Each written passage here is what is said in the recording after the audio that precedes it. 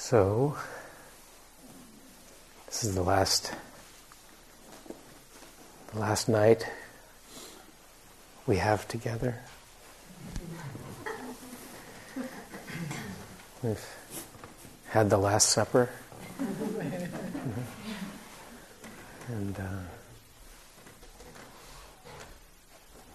And you've been practicing for days. And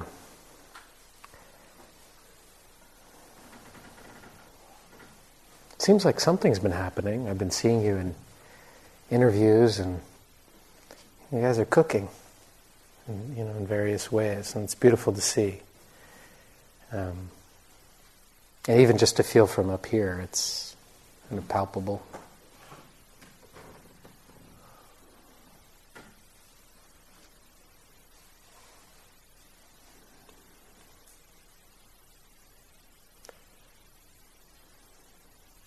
I'd like to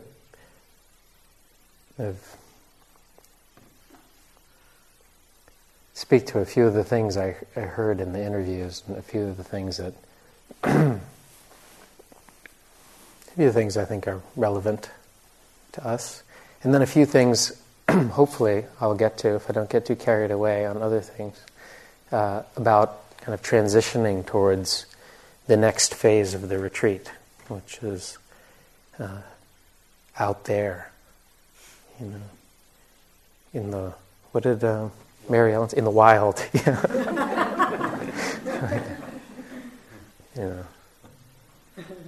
I also think sometimes sitting with yourself is like going into the wild, It's like sometimes the outer wild can be easier. Or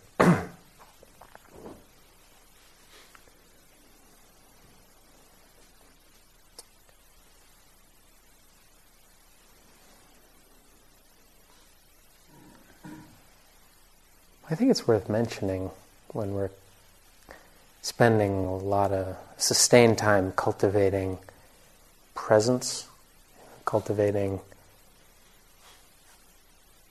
being here, being connected with ourselves. I think it's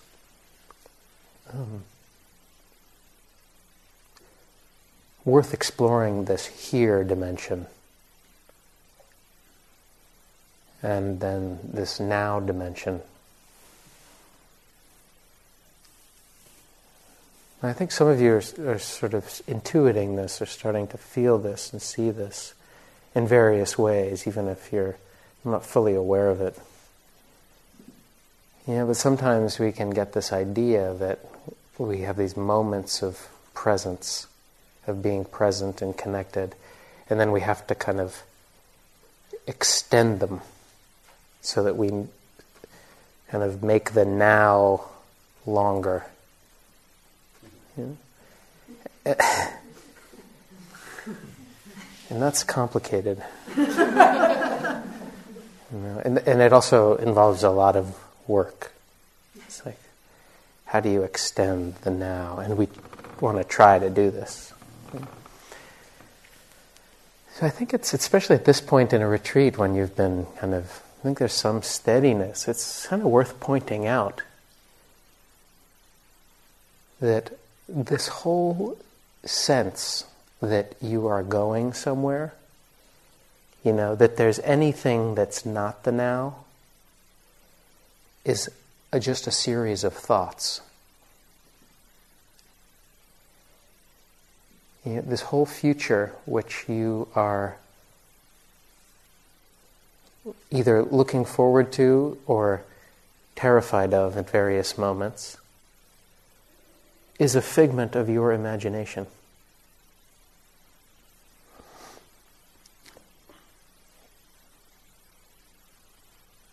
And those imaginings are arising here, and they're arising right now.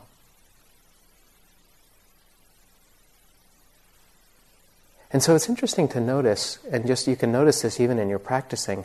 You can notice it in your life, but also just here on retreat, how you make a future.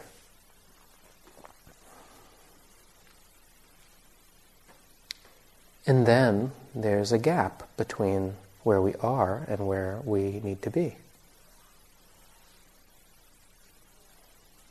And then we try to bridge that gap.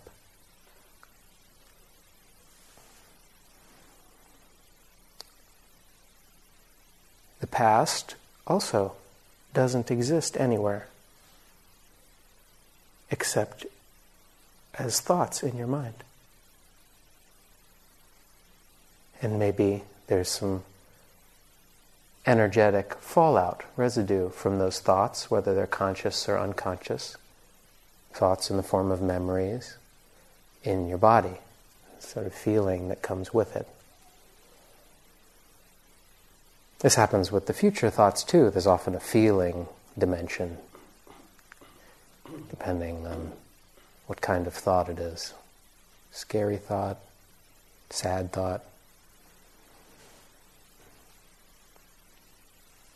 I think it's very interesting to start to watch the mind. And when you have been practicing for some time, especially such a body-centered practice, you actually have more stability than you realize, and you can start to see this stuff.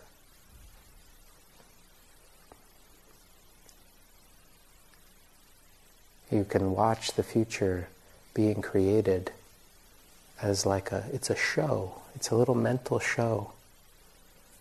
And you're scaring yourself with it.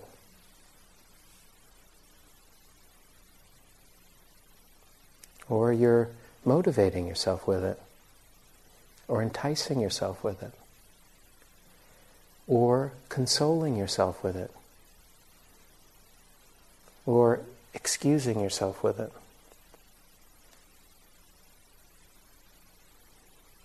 Has so many various functions for us. It's not that it's bad, but it's just very useful to see it for what it is.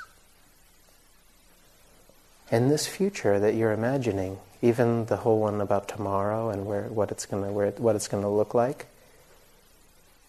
that's arising as images in your mind, and you're making it up.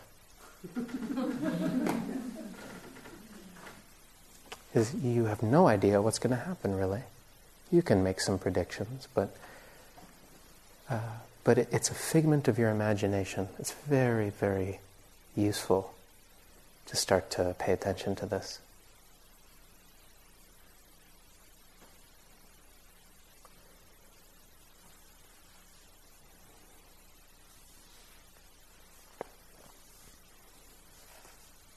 Maybe there's a future of a better you that you're envisioning as you sit here meditating.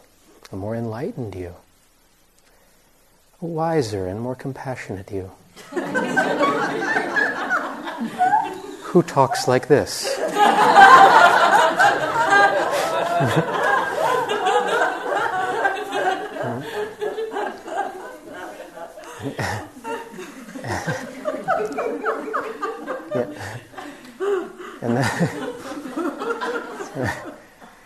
And then all of a sudden there's this big gap between you right now and the you you're supposed to be. And then you have to spend the next 20 years becoming that person. But it's really interesting to notice that you're making stuff up. Yeah? When you're not doing that, I guess I said yesterday, you just are. Yeah? You're not making a comparison. It's really useful to see that. A lot of our future thoughts, and this is also interesting, they're actually not really about the future. They're about the past. That's how we make predictions about the future. Most of them are based on the past. And then it surprises us that we recreate the past.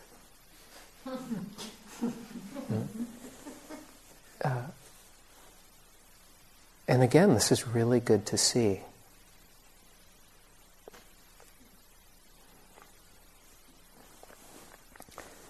thoughts are fleeting and they're subtle, and so, and our minds are generally relatively untrained, so we're not trained at attending to this dimension of experience. But we can, and I think we should.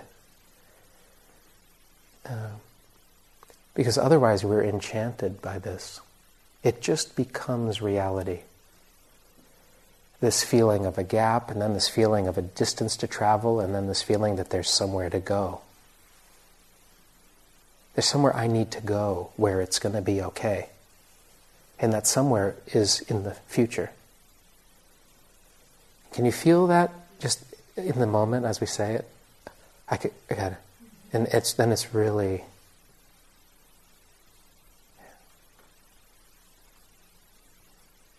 So, when you start to realize there is no, that the future is just it's being made up, you realize you actually never go anywhere.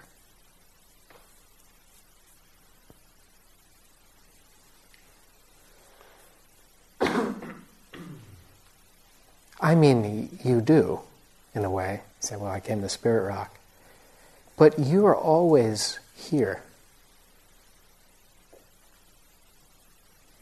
And the sense of motion around time is really a construct.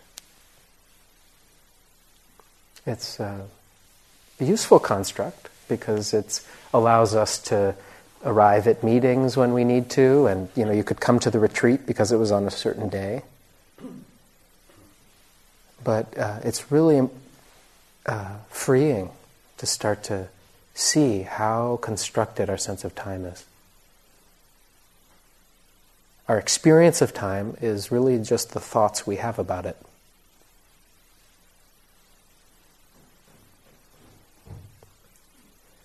I had this experience on this month-long solo retreat that I was doing in the woods. Actually at the same monastery that Bob lived at for a long time. I was in the woods there. And I was alone in my practicing, and I was sleeping outside, and the little kuti they gave me was moldy. This little hut. So I just stayed outside. It was really cool, actually. It's a great way to practice. And it really, this being in nature part, the last time I was talking about nature and how that really starts to sink in when you're sitting out in the woods all the time. Because you realize, this internally, all this stuff arising externally, nature is very unneurotic. It's just very what it is. And it makes it easier to start to see, this is just the same. Anyway, that's an aside. But I was, practicing, and at one point I lost track of the day.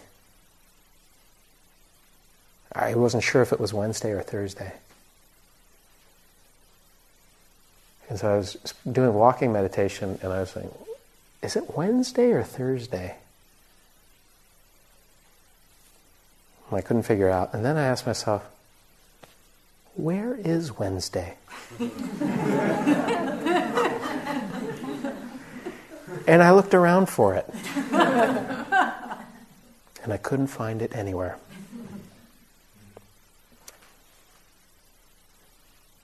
We all kind of know this, but it's different to really start to feel it. No, where's it? Saturday, Sunday? No, this is just ideas. And they're useful, they're conventions.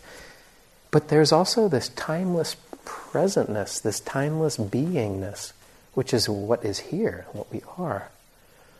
And we just get really confused about it because we tend to live in virtual realms. All this virtual realms, all this time travel we're engaged in, it's like if you were filming it, it would be like a joke. If you had like a double, I never thought of this before, but I'm just thinking of it now. If you had like a double video, one was of all the places you're traveling in your mind in the future and the imaginations of what it's going to be and who you're going to be and what you're going to do in the past. And it's like you're going in huge jumps, you're 50 years in the future, time travel all over the place. Somebody's just filming you sitting there. And you had both playing at the same time. I mean, it's so obvious. You're not going anywhere. You're right here. But it doesn't feel that way. You know? So, when we're connected to our bodily experience in a way, when we're connected to the now, we can start to see this as just as that, as virtual realities. Mind worlds. And they're useful. It's not like you should get rid of your capacity to imagine the future, because, it's good to be able to plan stuff. It's good to, it's because you could imagine stuff that this whole building got built and a lot of the progress in our world. It's beautiful. It's not a bad function. It's a wonderful function. It's just really good not to be fooled by it and ruled by it, It's like it's a capacity that you have to use.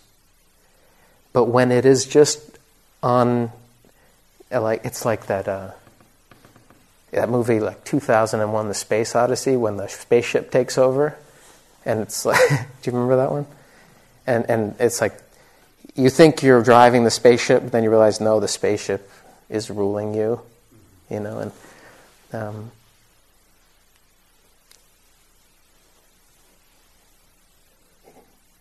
it's a spaceship. No. I'm trying to work with that metaphor, but it's a little clunky. Anyway. Clunky like a spaceship. But you get the idea, right? So, really good to start to see this.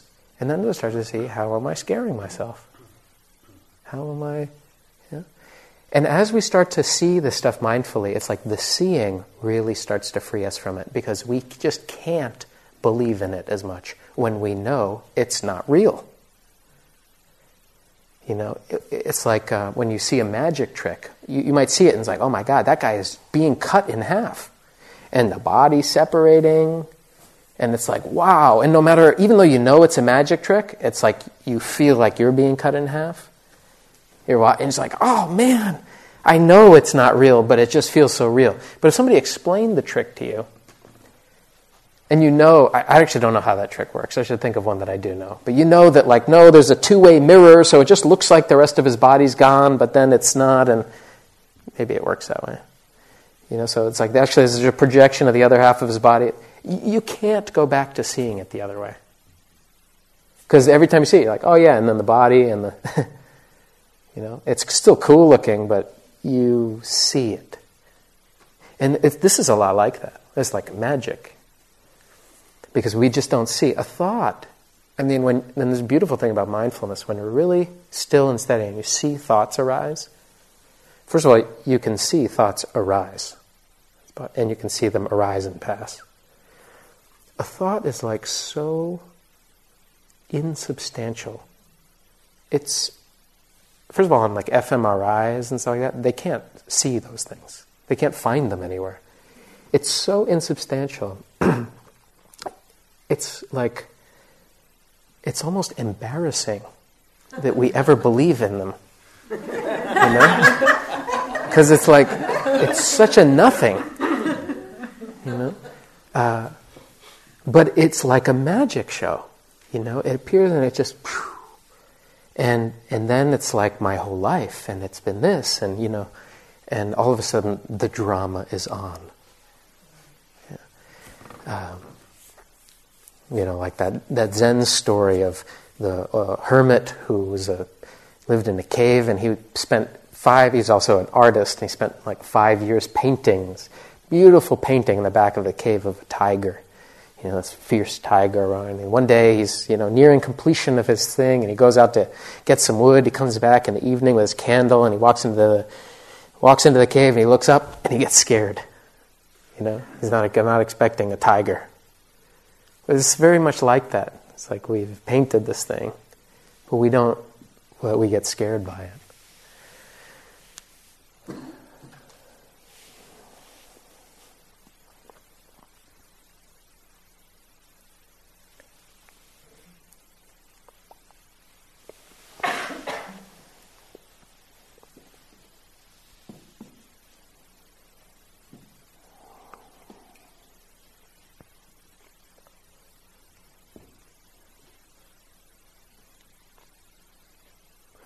So, at first when we're practicing, it really does feel like there's a moment of being present, and then we're back in past and future. It really, the balance is like that in the beginning. It's like mostly past and future, and then occasionally it's like, whoa, I'm here and you're here, and wow, and then you're caught back up, and then it's like, wow, again, Spirit Rock, it's so beautiful, I'm here.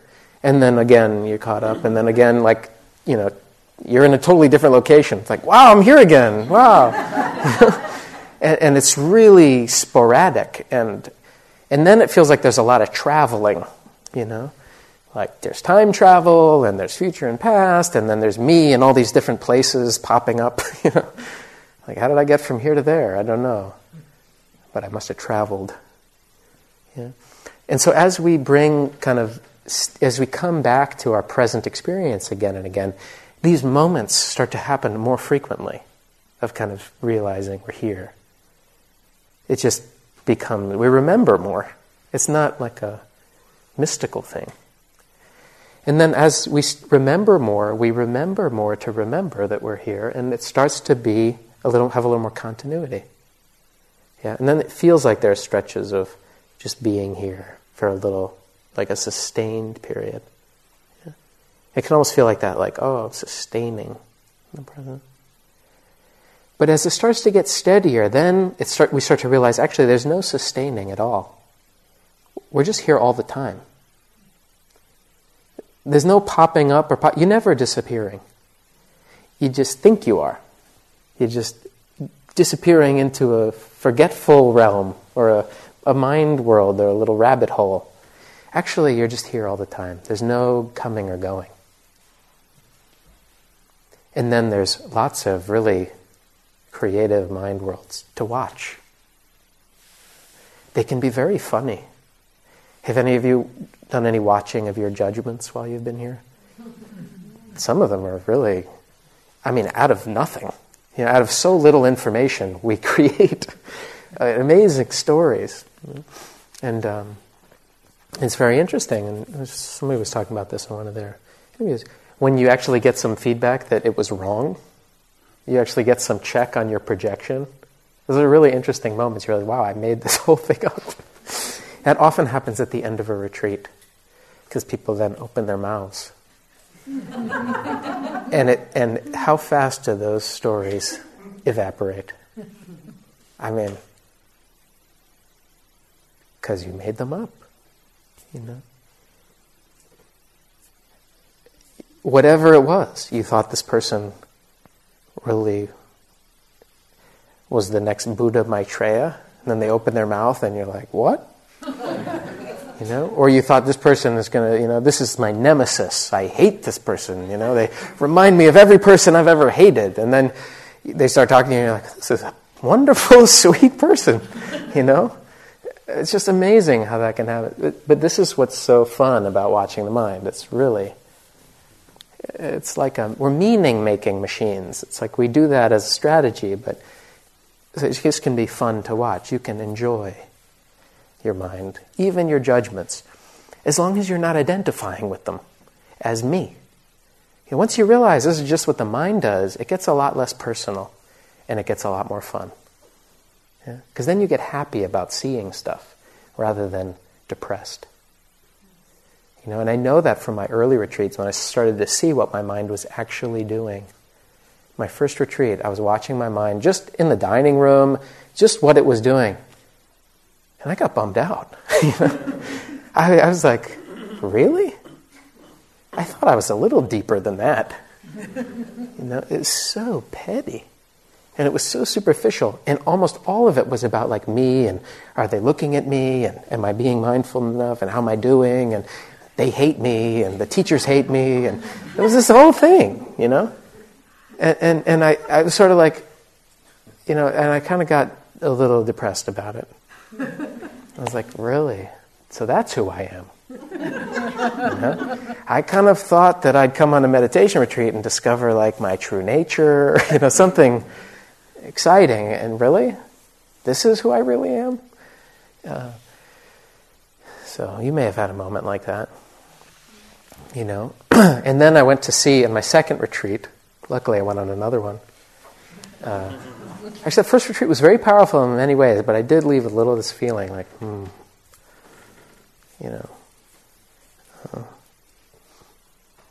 My second retreat, I went to see, I was in a group interview, and I said this to the teacher. I said, I really appreciated that first retreat, but I also got a little bummed out. See? And he said, oh, that's one part of your mind looking at another.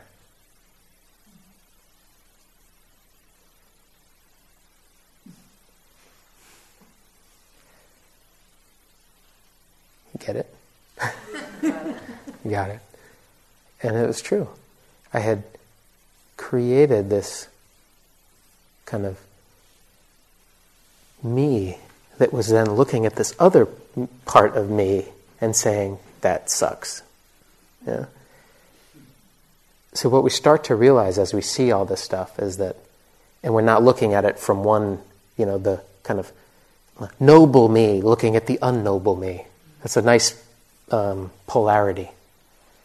And these polarities arise again and again. And sometimes we spend so much of our time trying to fight our way out of it. I'm really petty, so I need to really meditate a lot so I can become very generous and noble. And then we're struggling in the polarity. And then the more noble you get, that petty part kind of wants to undercut it, So it's like it needs to be balance in the force or something. But when we watch it all, what we realize is that awareness is holding both sides of all of these polarities. Yeah? They can both exist. We don't have to make one side win. Yeah? One part of the mind looking at the other. No. This is the mind functioning, and the mind is not who you are. You start to see that. It's one thing for somebody to tell you, but because it's just endless content. And you start to realize, wow, there's also this huge spaciousness around it when you're not identified with it all and believing it all. It's just functioning happening in what you are. You are not your thinking mind. It's an aspect of what is here. Yeah? But that's not who you are. Also, so we start to see this as we watch it again and again. So many inconsistencies. Even if you tried to make a who you are out of it, if you really included all the different stuff, it was like you're like trying to piece together this huge, totally contradictory thing. It doesn't really work.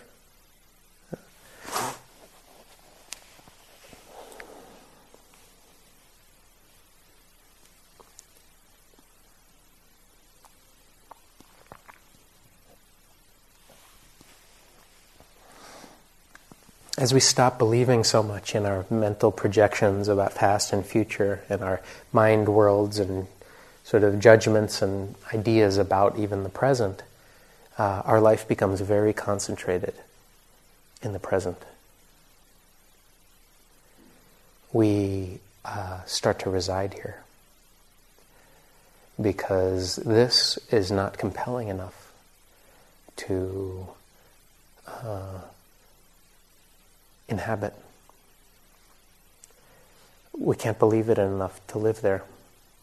Some of the time we get, it's like, it's not that stuff doesn't arise, it's like, oh, whoops. Or in a moment of, but on a different level, it's a different order. We actually start to live here. So I hope that you keep watching your minds. In doing these intensive body practices, although it may seem like a different thing, it's very, very valuable because it really lands you here. That's why it's the first foundation of mindfulness, I think. Because when you have this foundation in the body, it's much easier to watch your mind. Otherwise, you don't have a base of operations. You don't have a steady place from which to see. You're like in the tornado trying to look at stuff going around. You can't see anything because you're in the tornado. So this steadiness grows, it deepens, it stabilizes.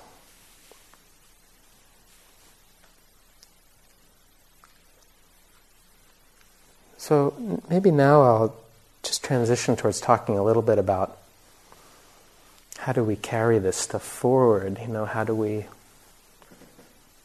continue in our daily lives where there's so much more external input? There really is a lot more. And even without that, it's hard.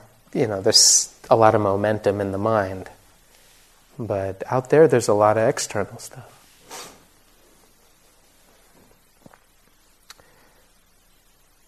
First thing I'd say is, sometimes people want to know, how long should I meditate every day? And we can get technical about it. Meditation can become kind of like a technique. Okay, I'm going to do my yoga, and then I go do my meditation, and or it's like you fit. Hopefully, yoga's not like that either. But it's like you fit it in. Okay, I did my meditation, and then it's over. It's like another thing you do, like go to the gym or something.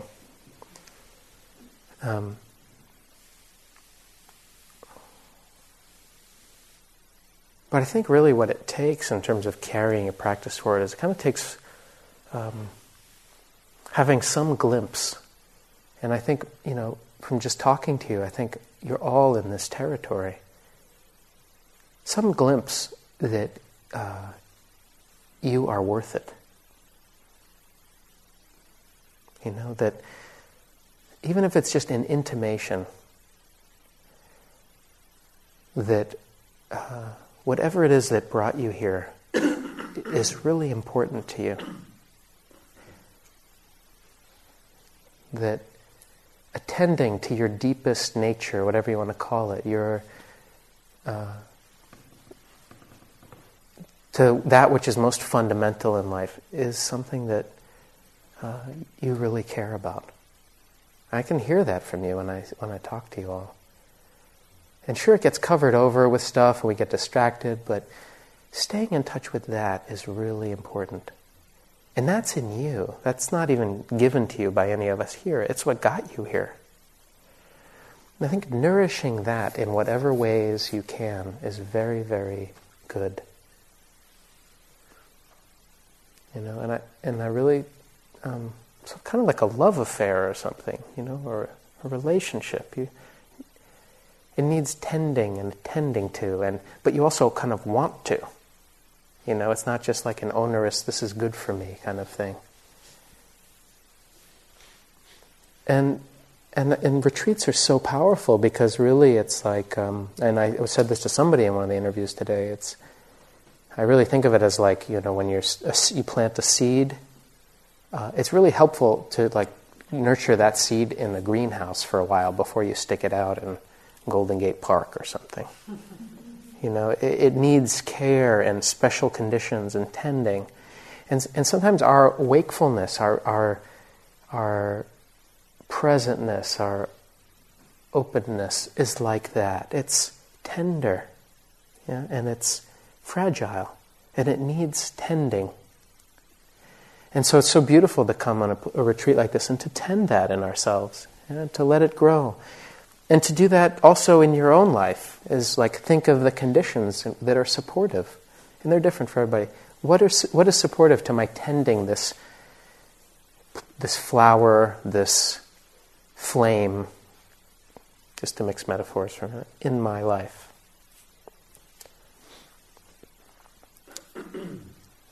When the roots grow deep and you've got an oak tree with branches out and roots deep, it can hang anywhere. Storms, lightning, thunder, fine. Yeah. We're cultivating this. But it's a process, just like a tree. You don't take an acorn, rip it apart and say like, do your thing, man. Be an oak tree. No, it has its own process. And so this is very useful too, is to this kind of patience that comes with tending to nature. It takes continual tending, but also allowing. The tree grows itself in the right conditions. Our job is to facilitate the conditions.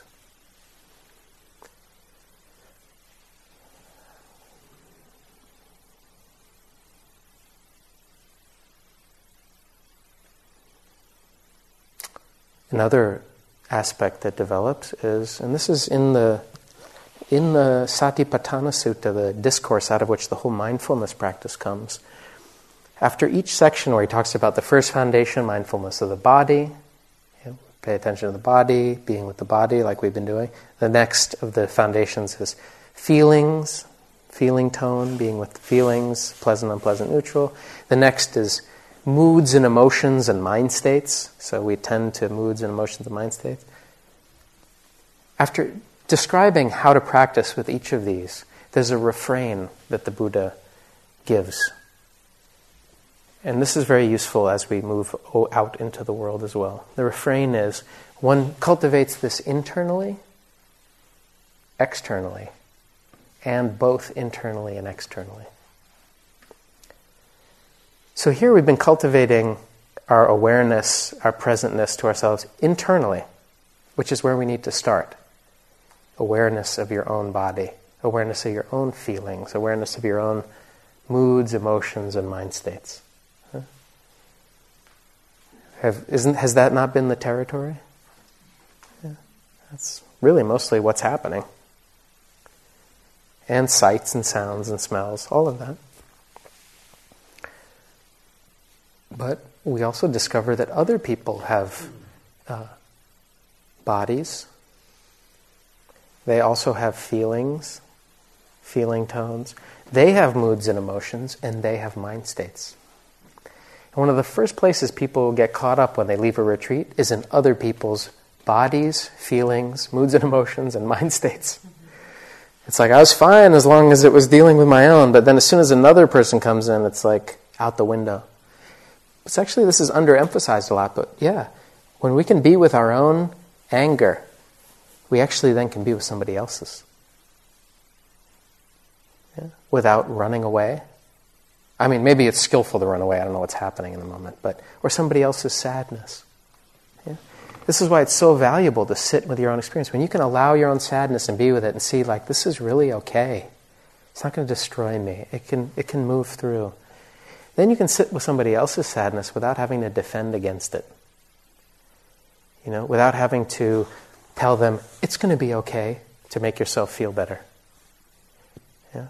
I mean, we've all had that experience of somebody doing that to us. It doesn't feel good.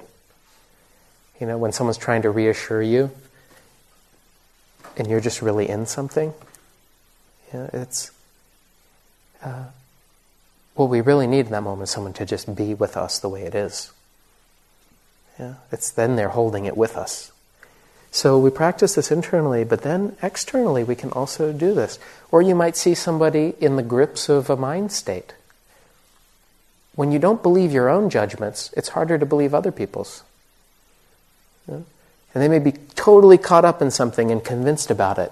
And it's really valuable for you to kind of see what's happening. This is externally. And then you don't believe it. Yeah? You may think you are whatever. Sometimes it's easier to see in other people than it is in ourselves, but yeah, you may think you are, but this is thoughts. Yeah? You don't tell them that because that's not very compassionate. It's not to them. To them it's just real. You can't just say, hey, this is just a thought. Notice we don't just say that to you. Yeah? You come in for an interview, I'm really worried. Oh, stop it, it's just a thought.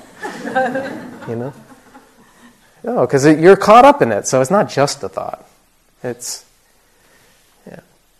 So internally and externally, we can practice both. It's very useful. Or you can do 32 parts of the body externally. That's really wonderful. Yeah? Just look around when you're walking. It's a great way to walk around the city. Head hair, body hair, nails, teeth, skin. Or on the BART. I used to do this on the BART. Flesh, sinews, bones, bone marrow. It's wild. Just hair. There's people sitting in front of you. It's like, it's really, you can do that externally, internally, externally. So all these practices, it's wonderful to include the relational field because a lot of our life is relationship of one kind or another. Even if you're not in a relationship, there's a lot of relationship. Yeah? So when we include that in our practice, there's a lot more room for practice in our life. When it's all about me getting back to my cushion, it becomes quite narrow. So to really take on relationship as practice, it's a wonderful realm for growth and learning. The next one is, so internally, externally, and the next one is both internally and externally. Okay? So it's advanced. You know? It's hard enough to do internally, and it's hard enough to do externally. But the where it can go to, and this really is both internally and externally. So you're actually aware of yourself while you're in dialogue. Aware of your own body, aware of your feelings, I know it's revolutionary, your own thoughts even. It's good to know this is possible, and it is. It takes cultivation. Not that you'll be able to do it all the time, but it's available. And that's a really different way to be in a relationship. Then you don't abandon yourself. And you don't override, ignore, or abandon the other person. Because you're both there. And then you also become aware, just like in the polarity thing, of the field between you. The energetic field that's also the interaction itself, the third thing.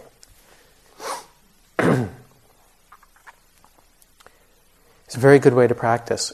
And you can practice this just when you're leaving here, having 30, 50, 70% of your attention in your body while you're interacting. It's really helpful in terms of being mindful. And that's a practice. It's like, and part of how we practice, we got to just, first you have to find out how to be in your body, period. And that's a lot of what we've been doing here. It's like through this 32 parts of the body, really getting embodied. The tapping is great for this too. Just another plug for the tapping. Yeah? Really? Should we do it for a second? Yeah. Oh yeah, I have a body. This is my face. This is my jaw.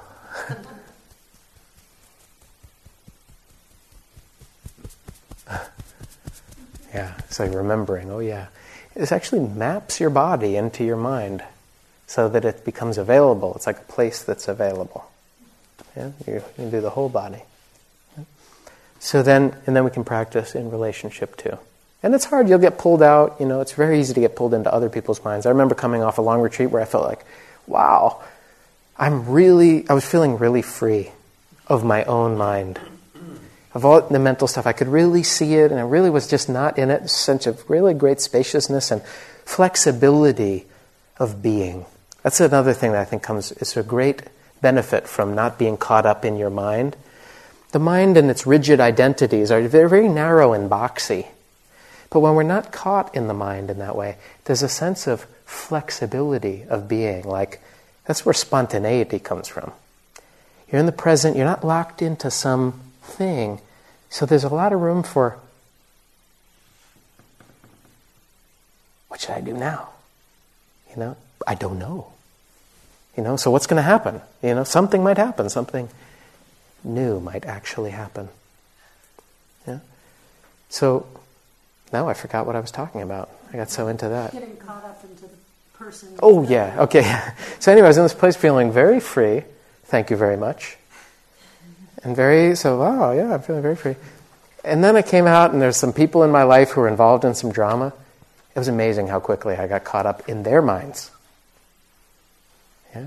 So that was like a next dimension of my practice. Is like, okay, yeah, I got to work with their minds too. It's not really their minds; it's my response to their minds. Yeah, I'm not really working with their mind, but. Internally, externally, and both internally and externally. Very, very valuable. It's nice to have that framework too, so you can even have a way to think about it.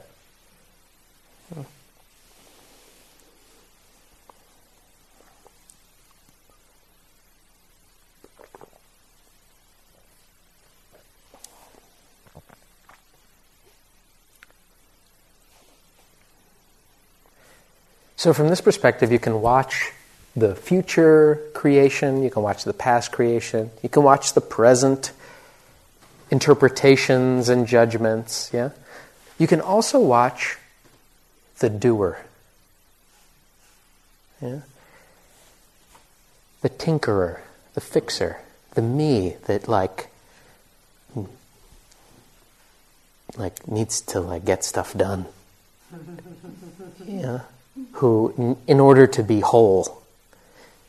And that, sometimes that's the meditator. You know? He's just breathing, and then the meditator takes on. I'm going to make this a little deeper. You know, I shouldn't be thinking about that. You know, I should really be, I shouldn't be tired. I need to wake myself up. You know, it's like this little doer. And you can start to watch that doer. And that which is watching the doer is not that. It's not that in that mode. It's another good thing to see, because I know this version of me. This size. It feels like it's a size. It's like the smallest size of will. And his mode is like, you know, he's always looking, he's never content. You know, he's always looking and strategizing and fixing and then accumulating.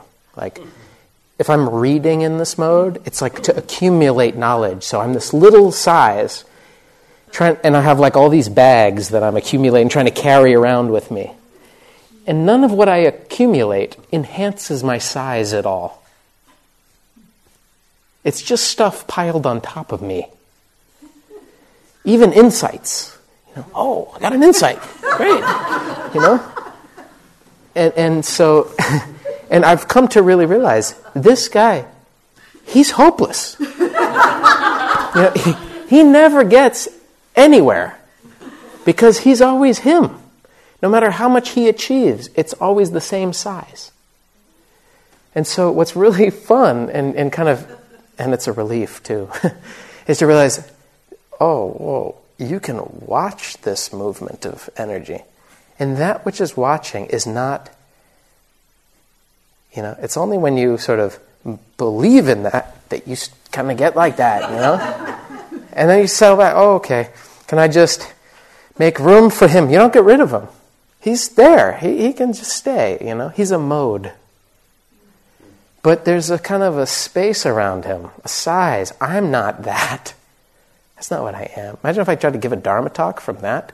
And then we would have said this, you know, it's like it just wouldn't work. But it's not that that's not there. It's that, and it's there for all of us, that kind of mode. And you could meditate forever like that. And you could become really good at it. You know? But you'd still be the same size. So this is